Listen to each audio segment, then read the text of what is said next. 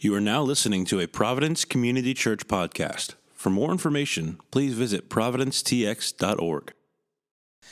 If you have your Bibles with you today, please turn with me to Mark chapter 11, verses 1 to 11. If you don't have a Bible with you, there should be some in the pockets just in front of you. If you don't own a Bible, please consider that a gift from us so that you can read the Bible in your own time, because that's important. Again, we'll be reading from Mark chapter 11, verses 1 to 11. If you're able, please stand with me for the reading of God's Word.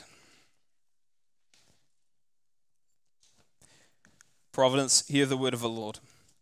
Now when they drew near to Jerusalem, to Bethphage and Bethany, at the Mount of Olives, Jesus sent two of his disciples and said to them, "Go into the village in front of you, and immediately as you enter it, you will find a colt tied, on which no one has ever sat. Untie it and bring it. If anyone says to you, 'Why are you doing this?' say, 'The Lord has need of it, and will send it back here immediately.'" And they went away and found a colt tied to a door outside in the street, and they untied it. And some of those standing there said to him, "What are you doing, untying the colt?" And they said to him what Jesus had said. And they let them go. And they brought the colt to Jesus and threw their cloaks on it, and he sat on it. And many spread their cloaks on the road, and others left leafy branches that they had cut from the fields. And those who went before and those who followed were shouting, "Hosanna, blessed is he who comes in the name of the Lord. Blessed is the kingdom of our father David, Hosanna in the highest." And he entered Jerusalem and went into the temple. And when he looked around at everything, as it was already late, he went to Bethany with the 12. This is the word of the Lord. You may be seated. Good morning, everyone. Welcome in. Very excited to be with you on the Lord's Day to worship the Lord together and to hear from the Word. So I like to start off just by praying for our time together, and then we'll hop into the book of Mark. So let's pray together. You can bow your heads with me. Father, thank you so much for your Word. We just pray this morning against the enemy. God, we pray against the schemes of the enemy that would cause us to be distracted, or really just not to hear, even though we hear, to not really see what it is you'd have us to see. And so, God, we pray against him right now. We ask, Lord, that you would help us to know your word, to understand your word this morning, to worship you through your word, and to be changed by it forever. Would you give us that grace and mercy by the power of your Spirit? And God, help us not only to hear the word truly this morning, but to be doers of the word and to love you more. And we ask this in Christ's name. Amen. Amen.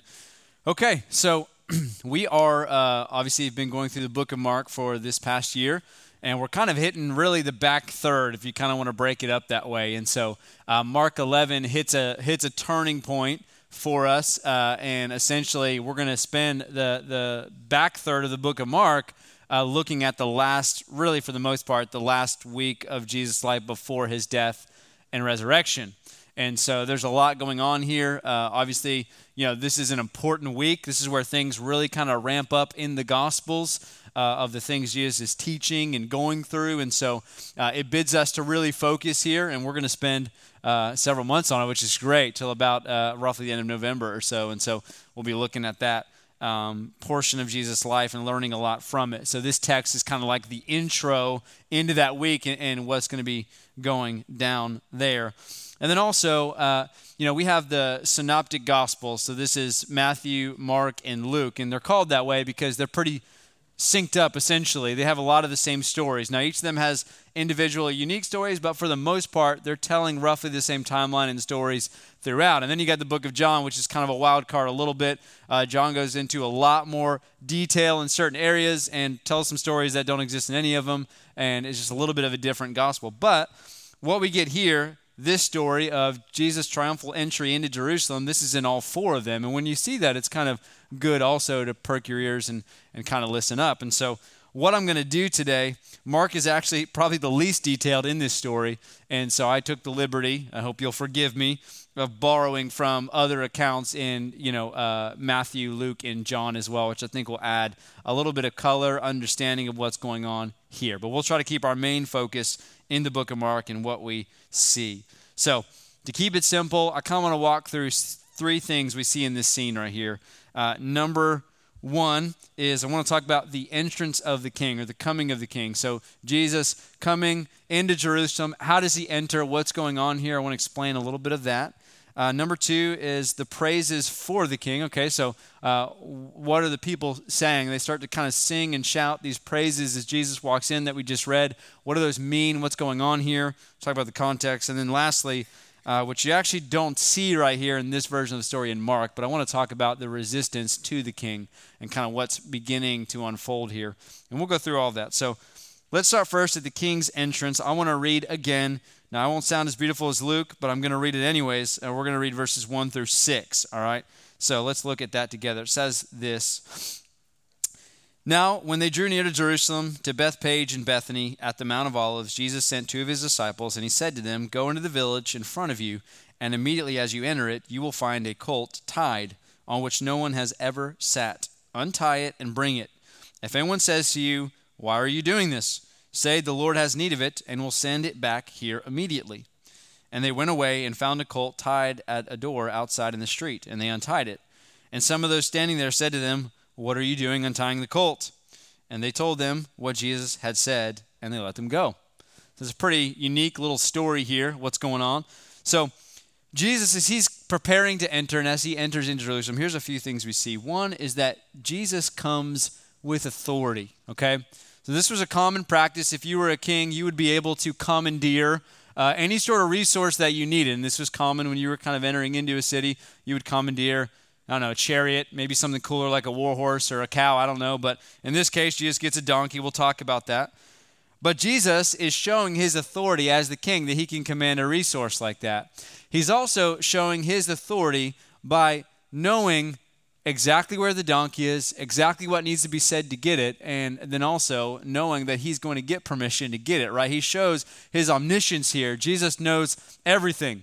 He has not been in that town recently, but he knows exactly where that young colt is that no one has ridden on. He tells them where they'll find it, what to say when they find it, how to retrieve it, and then to bring it back, right? And so Jesus is showing, once again, his authority here. And I like this because Jesus is the sovereign king of the universe, right? And so when he's making his entrance into Jerusalem, he's going to show, I am the king. Not just a king of a certain people, but I am the king of kings, right? And so Jesus is, if you will, flexing and showing his authority, which is important. And he's going to show his authority in so many more ways. But essentially, this is a unique moment where he says, okay, go get the colt. You're going to find it. You're going to say the Lord has need of it, and they're going to let you go, right? And then obviously this is before Texas existed, and so no one got shot by doing this with private property. But it worked out for them, right? Why? Because he's the king. It's his say. He has the authority. He's the ruler. Now, it's possible that Jesus knew this guy, and there's lots of things we don't know. But nonetheless, he shows his authority, which is great. Jesus tells them exactly what to do, exactly what they'll find, and he was exactly right, and he procures the donkey that he needs. Number two is that the king came humbly, right? If you're the king of the universe, you would expect some pomp, right? When you come, you would expect some flash, some wow, right? That's what kings did. Some kings would come riding on elephants with multiple colors and a big train of their army. Some kings would come on a war horse, right? There's so many options for a king to come on in a beautiful chariot, and Jesus chooses, in fulfilling the prophecy about him, to come on a little baby donkey, right? It's the colt of a donkey, okay? It's just a little baby one that no one's ever ridden on, and that's what he's going to come riding on, okay? That's not an intimidating way to be a king. But we know that Jesus is up to something different, right? We understand this in the story of the gospel, that Jesus, as Philippians 2 witnesses about him, right? He comes humbly. He did not count equality with God a thing to be grasped, but he took the form of a servant and humbled himself, right? We know that he came to serve and not to be served, which is also different. And Jesus came humbly. Remember, he was born in a manger in the middle of nowhere. He's from Nazareth, which the scriptures witness. There's really nothing good that can come from Nazareth, right? It's a small town, good for nothing. But Christ chooses this way over and over again to confound the wisdom of the world and the mighty rulers of the world and all the pride of the world. Jesus decides to come humbly, and this is a great witness about him. And actually, that's what Zechariah says about him too. which brings me to my third point, is that the king came prophetically. Okay, there have been many prophecies and things in the Old Testament scriptures that were witnessing about how Christ would come. And this one, as the book of Matthew says, came directly from Zechariah 9. Now you got to remember, Matthew was writing to people that would have known the Jewish scriptures really well. Mark is not. Mark is most likely writing to a bunch of people like you and I that weren't Jewish, didn't have the scriptures, and so he explains things a little bit differently. But I want to read Zechariah chapter 9, verses 9 and 10, because this is kind of what's being fulfilled right here in the moment. So let's read that together. It says this: "Rejoice greatly, O daughter of Zion. Shout aloud, O daughter of Jerusalem. Behold, your king is coming to you. Righteous and having salvation is he, humble and mounted on a donkey, on a colt, the foal of a donkey. I will cut off the chariot from Ephraim and the war horse from Jerusalem, and the battle bow shall be cut off, and he shall speak peace to the nations. His rule shall be from sea to sea, and from the river to the ends of the earth." I love that text. There's so much going on here, but what we see is roughly 500 years or so before Christ ever came to the earth, we see the prophet Zechariah witnessing exactly about how Christ would come. And so when Christ says, hey, go to the other town, fetch this, Christ knows exactly what he's doing, right? He's fulfilling this prophecy that had been planned before the foundations of the world, once again showing his authority, his knowledge, his wisdom, his sovereignty. Christ says, I'm going to come in fulfillment of this prophecy. Now, John admits in his account in John chapter 12 that the disciples didn't really catch this till after the resurrection, right? Remember, Jesus promised that there was going to be a time that he would leave and he would send the Holy Spirit, who was the helper, and then all of these things would be known to them. And so we see that in John chapter 12 that he does that. It says in verse 16, his disciples did not understand these things at first, but when Jesus was glorified, then they remembered that these things had been written about him and had been done to him. So it's like a light bulb moment for them. But what we see, nonetheless, is Jesus is coming and he's fulfilling the prophecy. And there's way more to this, and we'll get into this when we talk about what the crowd is saying about Christ. But they call him the Son of David, which it was known that the king, the Messiah, right, was going to come through the line and lineage of King David, right? He was going to be the rightful heir to the throne, to be the king of his people. They're also crying out Psalm 118 and other things going on here where he is fulfilling all the things that have been prophesied about the Lord, right? He's coming right as the Passover starting. There's so many things going on here. But my point is that he came prophetically. He came exactly the right time, exactly when he promised he would, all the way from the first promise in Genesis 3, right? The first gospel witness we see where God says, I promise you through the seed of the woman, I'm going to send the one who will crush the serpent's head, right? This is him fulfilling all of it and entering in. It's amazing. Number 4, the king came purposefully. So not only was it prophetic, but it was purposeful. Now, if you remember, as we've been reading through the book of Mark, and if you've read through the Gospels, Jesus spends majority of his ministry really trying to not have people notice him, right? He says things like when his mother, the first miracle there in John chapter 2, right, where he turns the water into wine, and everyone said amen, right? And it's a good one. But his mom said, hey, do whatever he says. He's going to fix this. And Jesus looks at her and says, woman, my time has not come yet. But he ends up obeying his mother, which is good. But over and over again, you see this, or like they try to make him king and he just turns invisible and sneaks through the crowd, right, and gets away. Or he'll heal someone from leprosy and he says, hey, don't tell a single soul, but go show yourself to the priest, right? And he does this over and over again, and he's asked why, and he says, well, my time hasn't come yet. But now what we see is that when Jesus sets his face towards Jerusalem, it's time, right? The time has come for him to be handed over, right? The thing he's been telling his apostles the whole time, to be handed over to men and to be crucified and to die for the sins of his people, right? And so Jesus, he's purposeful right here. He knows what he's doing. And we're going to see this a little bit later as we talk about the resistance, but this ticks the Pharisees off, right? This him coming in and what's about to unfold right here in Mark chapter 11 is going to set everything in stone. It's going to commit God's enemies to killing him at all costs and getting rid of him. Jesus has a purpose because remember, he didn't come to be served, but to serve and give his life as a ransom for many, right? This is the fulfillment of the gospel prophecy.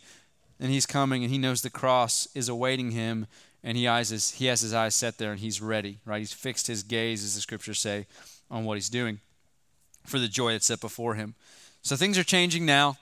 We also get, and we'll read this in John, but basically this is right on the heels of him raising Lazarus from the dead as well.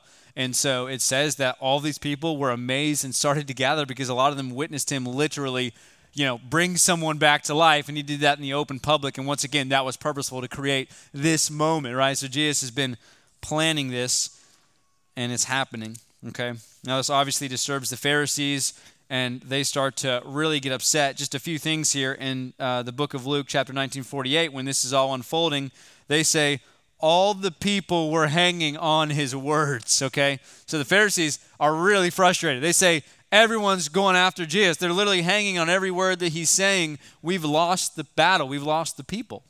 And then in the version in John, chapter 12, verse 19, it says this, so the Pharisees said to one another, you see that you are gaining nothing. Look, the world has gone after him. I love that line, right? So the Pharisees are talking amongst each other. They're like, we're losing, okay? The grip that we had on the people is gone. Remember, the Pharisees, they were the holies of holies, right? Everyone looked at them as so holy. They had this sweet gig going on where people paid them lots of money, so they were very wealthy because, someone else got to make your dinner because you're doing holy things, right? They had all these people thinking they were amazing, respectable. The Pharisees were able to practice all their righteousness in front of everyone. And what was happening is Jesus was dismantling everything they held dear about worshiping themselves, right? Everything, this sweet little cozy niche they had with the people of God, which is why Jesus was always so freaking angry at them all the time because they were supposed to be shepherds of the people and they were really serving themselves, right? And so this is all being unraveled right before them because the whole world's going after Jesus, right? He is creating a stir. And so they're frustrated. And this is very purposeful because Jesus has something to do. And there's one way that's going to happen, and that's them getting driven to the point of killing him. And so he's using, what the enemy is scheming in order to destroy the enemy. It's a beautiful thing of the gospel. It's great. He's doing exactly what, like we see the witness in Acts 4, that they're doing everything that God planned them to do in this moment that he might save us. So it's amazing. Number 5, we don't see it in this text, but I did feel like it was worth mentioning. Not only did he come in the ways we mentioned so far, but also the king came sorrowfully or filled with sorrow, right? He came with compassion. What we see in Luke is as he's coming down from Bethany over the Mount of Olives and is making the descent towards the city, it says that he can see the city. And here's what happens starting in verse 41 of Luke 19. And when he drew near and saw the city, he wept over it, saying, would that you, even you, had known on this day the things that make for peace, but now they are hidden from your eyes. For the days will come upon you when your enemies will set up a barricade around you and surround you and hem you in on every side and tear you down to the ground, you and your children within you, and they will not leave one stone upon another in you because you did not know the time of your visitation. This is a powerful text. This is what Luke records here happening. So Jesus sees Jerusalem and he can't help but weep over it. Why? Because what has always been said about them, hearing you will not hear, seeing you will not see. Jesus came for his own, and his own did not recognize him, as the scriptures witness, right? So Jesus is seeing what's unfolding before him, and he is saddened. Now, it looks like there were some people that obviously saw something, right? That's why they're worshiping him. But he knows that the vast majority are rejecting him, and they have no idea what's coming, right? He's actually giving a witness towards what's about to happen in 70 A.D., the fall of Jerusalem, where literally every stone of the temple in the city gets torn down by the Romans, and his people are to never, ever be the same, at least in the sense of Israel, right? But Jesus has compassion, okay? He's maybe in one sense rejoicing because of what's happening, and there was joy set before him, but in another real sense, he's sorrowful and compassionate as he sees the people. And this is important for us to recognize. And then number 6, then we'll move on. The king came victoriously, right? Now, this isn't the victory that God's people probably thought was going to happen, right?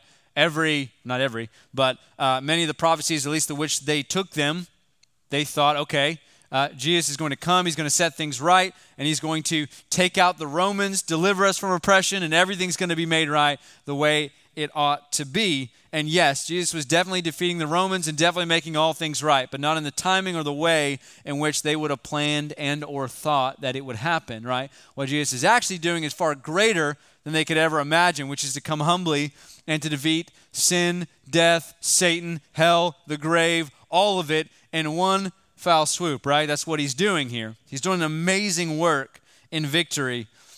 But the victory does not look like we would think of at least a worldly victory, right? But all this was taking place as he rode into Jerusalem.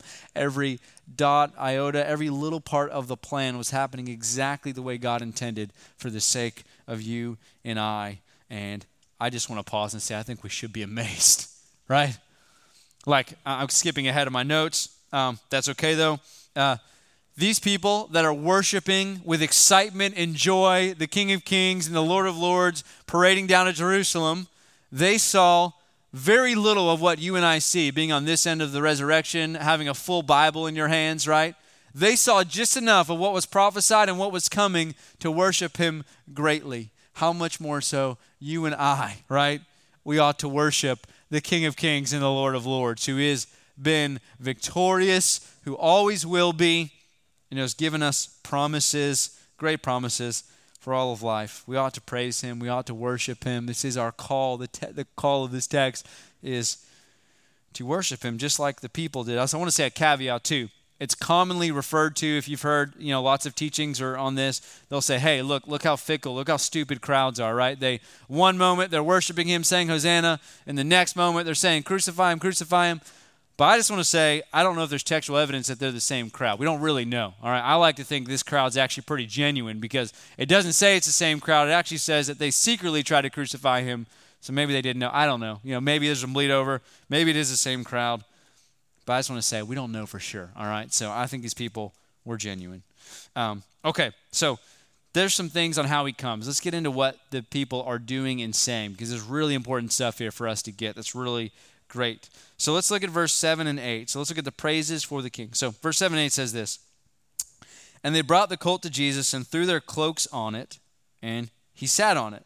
And many spread their cloaks on the road, and others spread leafy branches that they had cut from the field. So first, before they start kind of singing his praises, there's something that happens. So after Jesus has them get the colt of the donkey, it's brought to him. The first thing that happens is they start to lay their garments on the colt. Now, for sure, it would have been the outer garments, not the inner ones. Okay, nothing sketchy's going on here. But what they're doing was a common practice is that if there was a king, you would kind of throw your cloak, just saying, look, what's mine is yours, right?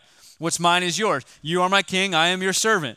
It was a sign of respect. We see this when Jehu was, basically made to be king at Gamoth Gilead or whatever the place was called. In 2 Kings 9, that the people do the same thing. They're praising him as king. They're throwing their cloaks down before him and all that stuff. And so this is what the people are doing. It's a sign of, hey, what's mine is yours. You're my king. My life for yours. I lay it down for you. This was a great honor and praise of their king, which is amazing. And so it's kind of like that red carpet, kind of layout for him where they're throwing it down. It's a sign of respect. It's an amazing thing.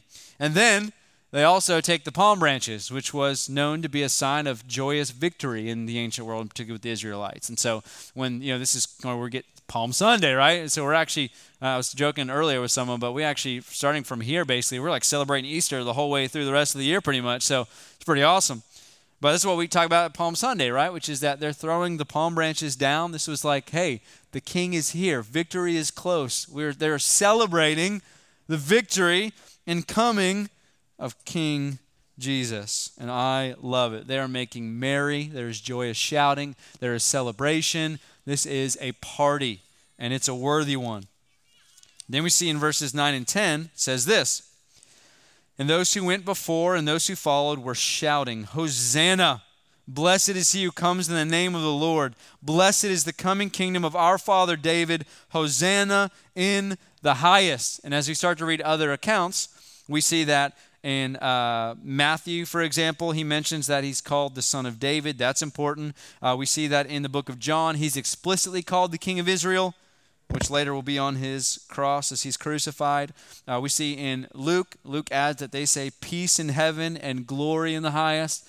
And so there's this massive celebration. A lot of things being said here that's really, really great. So let's break them down just a little bit. One, he's called the Son of David, or it mentions that this is David's kingdom, being the father of David, right, being brought here, okay? So like we mentioned earlier, it was clearly prophesied in 2 Samuel and in others that the Messiah was going to come through the lineage of David, okay? So you got Moses who prophesied about this coming prophet that's going to be greater than him, and you keep getting this echo and whisper, right? King David was a really good king, all things considered. He's got blotches on his kingship for sure, but he was a man after God's own heart, did many mighty works, right? And so once again you get the echo. Look, David is the rightful heir, not Saul. Through the line of David is going to come the Messiah. And so they're celebrating, look, it's him. And he actually came through the line and lineage of David. This is great, right? He's the Lion of the tribe of Judah, the true king. It's being echoed here in what they're saying. Also, keep in mind, they're shouting Hosanna, Hosanna in the highest. And they get that from somewhere, okay? Hosanna basically means like, oh, save, or save us now, right? It's this cry like, come rescue us, okay? And they get this from Psalm 118. Let's read that together, starting in verse 25. It says, save us, we pray, O Lord. O Lord, we pray, give us success. Blessed is he who comes in the name of the Lord. We bless you from the house of the Lord. Now, I don't know Hebrew, but save us is transliterated Hosanna. That's what they're saying, okay? There's a direct quote from Psalm 118. They're worshiping God. This scripture is coming to their minds. They're probably recognized more than the disciples apparently, and they're shouting this acclamation and celebration. It would have been kind of one of the psalms they would have visited during this time of the year and this celebration too. So once again, just massive fulfillment of prophecy, Jesus coming, an amazing moment. They are worshiping the King. What Jesus is saying and what the people are saying in this moment is, you are the true heir of the kingdom of Israel. You are the long-awaited Messiah that we have been waiting for thousands of years. You are the one that has been prophesied from generation to generation that would come and to save us. I mean, he just rescued someone from the dead, right? Lazarus had been decomposing for 3 days, and all of a sudden, Christ said, Lazarus, come out, right? Who is this that raises the dead? It's King Jesus. And that's actually in John. It says that, all the people that witnessed that were coming there, and they were rallying all the other people up, and everyone was being stirred up, and everyone's asking, who is this man who even has power over death? And the answer is the King of Kings, the rightful heir. It's Jesus Christ, whom he is. I love that. And man, I hope we praise him like that, right? This is good. Joyous shouting. We should do a little bit more chanting and shouting in church, all right? Not getting crazy, just saying. Amen. All right. So, we give the praises for the King. And then lastly, I want to talk about the resistance. Now, if you've been paying attention, Mark 11, all it says is this in verse 11. It says, and he entered Jerusalem and went into the temple. And when he had looked around at everything, as it was already late, he went out to Bethany with the 12. I will say one thing, just as a caveat. When you read Matthew and Luke's accounts, you would think that he basically rides in on the donkey, parks right at the temple, and then starts making the whip and whipping the people out. But actually, it's even more methodical than that, all right? It seems like from Mark's account, that Jesus goes in, looks around, says, yep, I got some business to handle tomorrow, okay? Then he goes out of town, comes back into town, and then, he takes charge. That's all I'm going to say. I could have gone off there. All right, but what we get from the other accounts here, okay, is even though these crowds receive Jesus, are super amped up, really excited, the Messiah is here, not everyone feels that way. And that's important, okay? So here's what we get. We get kind of two things coming from this, but just rest assured that the enemies of God cannot stand the exaltation and praise of Jesus Christ. They cannot stand it. So here's what we see. One, in the account in John chapter 12, verses 9 and 11, look what they say. It says this, when the large crowd of the Jews learned that Jesus was there, they came not only on account of him, but also to see Lazarus, whom he had raised from the dead. It was a miracle. They wanted to see him. So the chief priests made plans to put Lazarus to death as well, because on account of him, many of the Jews were going away and believing in Jesus. This is amazing, right? So not only are the Jews or the Pharisees so frustrated at Christ because he's causing people to worship him, but they even look at Lazarus and say he's got to die too, right? Because he's helping them as a witness because he came back from the dead for people to worship him. So they even plot to kill Lazarus. Okay, the Pharisees are furious. Remember, we talked about all this life they build up to be praised by others. That's why Jesus is constantly ripping on them. You just do things before men to be praised by them. You have no true heart before God, right? You're whitewashed tombs, all these things. But the Pharisees, the enemies of God, are furious. And they've been plotting to kill Jesus for a long time. They just kind of figure out, how can we catch him? How can we, if we can't discredit him, how do we destroy him? And then now it's like, okay, we're not only going to destroy him, but anyone who would try to uplift him, because all of the people are going after him, right? We see also in the account of Luke, it says in 19, verse 39 and 40, and some of the Pharisees in the crowd said to him, "Teacher, rebuke your disciples," right? So as they're saying these things, he's saying, tell them to shut up. Tell them they can't say that. Tell them it's wrong, because it was blasphemy according to them, right? And he answered, "I tell you, if these were silent, the very stones would cry out." Now, if that's not one of the most serious and amazing texts in your Bible, I don't know what is. He says, if my people don't praise me, the rocks will, the hills will. They'll cry out to God, "I will be praised," right? This is the authority of the king. And I love this. I mean, and later on we read in one of the other accounts, and I'm kind of stealing from next week's sermon, so I do apologize to whoever's preaching it. But, basically he goes in the temple, does his thing, and even the kids are worshiping him and saying, "Hosanna on the highest." And they say, "Tell him to stop it." And he says, no, out of the mouth of babes I prepared praise. And he gives the same thing. If they weren't to do it, then even the rocks would cry out, right? This is what's happening here. And so this is an amazing thing. And I want to take note, and really I guess the reason why I brought this up and wanted to point it out is that the enemies of God hate the praise of God. This is true, right? We shouldn't be surprised that people hate God. We shouldn't be surprised that the world hates you, right? That's why Peter says when the fiery trial comes upon you, when people hate you, don't be surprised.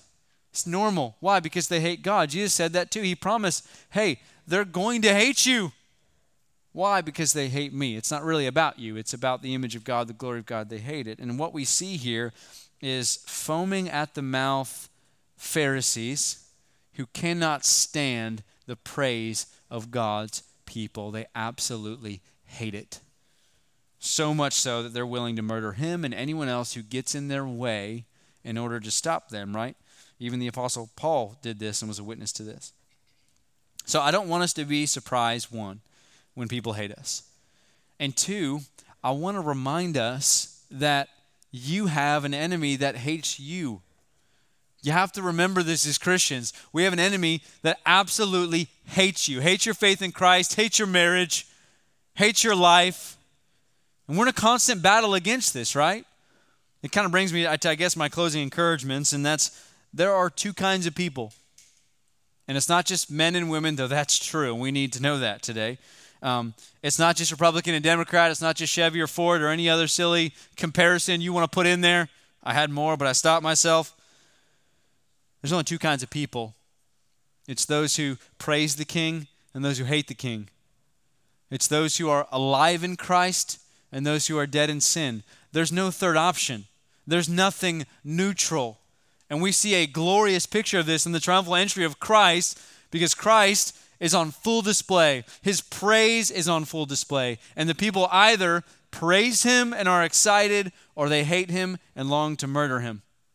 There's no other option. And we've been given this kind of weird Christian culture that we swim in today, where we kind of feel like, it's okay, it can be neutral. I'm not out there like killing Christians.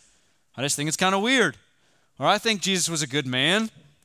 Right? It's like the famous C.S. Lewis quote we always give, that he was either Lord, a liar, or a lunatic, right? There's no option that he was just a good man. There's no neutrality.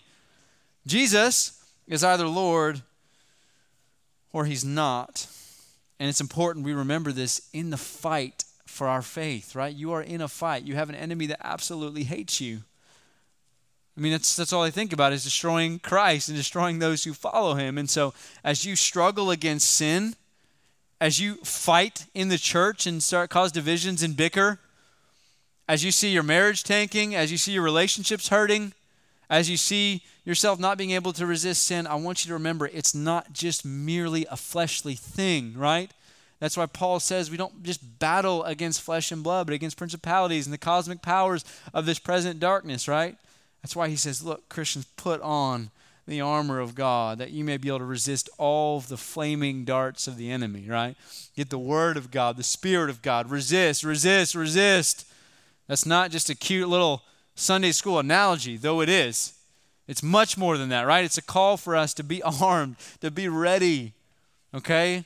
We have an enemy who hates us, and we must resist him. We must fight for our faith. We must realize the spiritual thing going on behind the physical thing, because the physical thing's real, but so is the spiritual. And so, it's like the old hymn, right? And you guys may laugh at this one, but if you grew up in a country church, you know what I'm talking about. Whose side is the Lord on, right?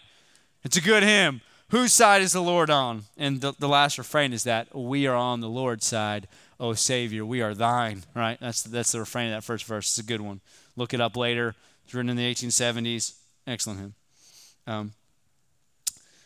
Our King is worthy of praise, and he will be praised. And we ought to rejoice greatly that we get to partake in that, right? If we don't rejoice, the rocks will. But man, I don't want the rocks to get my glory of praising the Lord, right? I want that glory. I want that joy of shouting, Hosanna in the highest. Blessed is he who comes in the name of the Lord my God. I want that joy. And Christ bids us in the text to partake in that joy together. It will happen, right? Every knee's going to bow. Every tongue will confess. Everyone will worship God is what the scriptures say one day. But I'd like to be on the Lord's side. I'd like to worship the Lord, okay? It's important. And like I mentioned, we have much reason to rejoice in the Lord our God, don't we? The promise of eternal life, the joy of salvation, the help in times of trial, the comfort in times of sorrow, the prayers when we don't know how to pray them, and the list goes on and on and on and on. We have reason to shout, reason to rejoice. And then lastly, I just want to remind us that the King is compassionate. Man, I love the scene where he comes down and sees the city and can't do anything but weep for the people whose hearts are hard. And our Lord weeps for us and encourages us and helps us in times of need. Our King's mercy is great. It's glorious. It's amazing for us. And so, as we see this picture, this glorious picture of Jesus riding in on the donkey, just as he said he would do from before the foundations of the world, humbly, with the joy set before him to gain his bride, to bring his sheep into the fold, and to rescue his people, and to glorify his name above all other names as the King of Kings and Lord of Lords. That Jesus, as we look to that Jesus, I pray this morning that we praise him, that we rejoice greatly, that the cry of our hearts is Hosanna in the highest. And my encouragement to you as a child of God is, even if you don't feel like saying it and shouting it, you should do it anyways. Shout it anyways, because the Lord is on your side. Hosanna in the highest. So as we prepare our hearts right now to take the Lord's Supper, I just want to pray together. Just want to ask God to help us. We're about to sing and shout and praise him. And as we renew our covenant with him through the act of the Lord's Supper, I pray God encourages us deeply. So let's pray together. Father, thank you so much for your word once again as we prayed in the beginning. And we thank you that even though the enemy schemes and has flaming darts set out for us, God, that you use his schemes just like you did in this moment in Mark 11. You use his schemes to turn it back on his head and to rescue your people and to make your name great. And God, I thank you for that. I pray right now for everyone under the sound of my voice, God, that you would help us to worship you in spirit and truth. God, let the cry of our hearts be, save us, Lord. Do it now. Save us right now. Hosanna in the highest, glory and peace to the name of Jesus, the Son of David. God, thank you for fulfilling all prophecy and all scripture and all the law so that we might live in you despite our sin. And God, I pray for those who right now are just under the wiles of the devil, the flaming darts of the enemy. Would you help them to put on the armor that you provide? Would you help them, Lord, to see clearly, not dimly?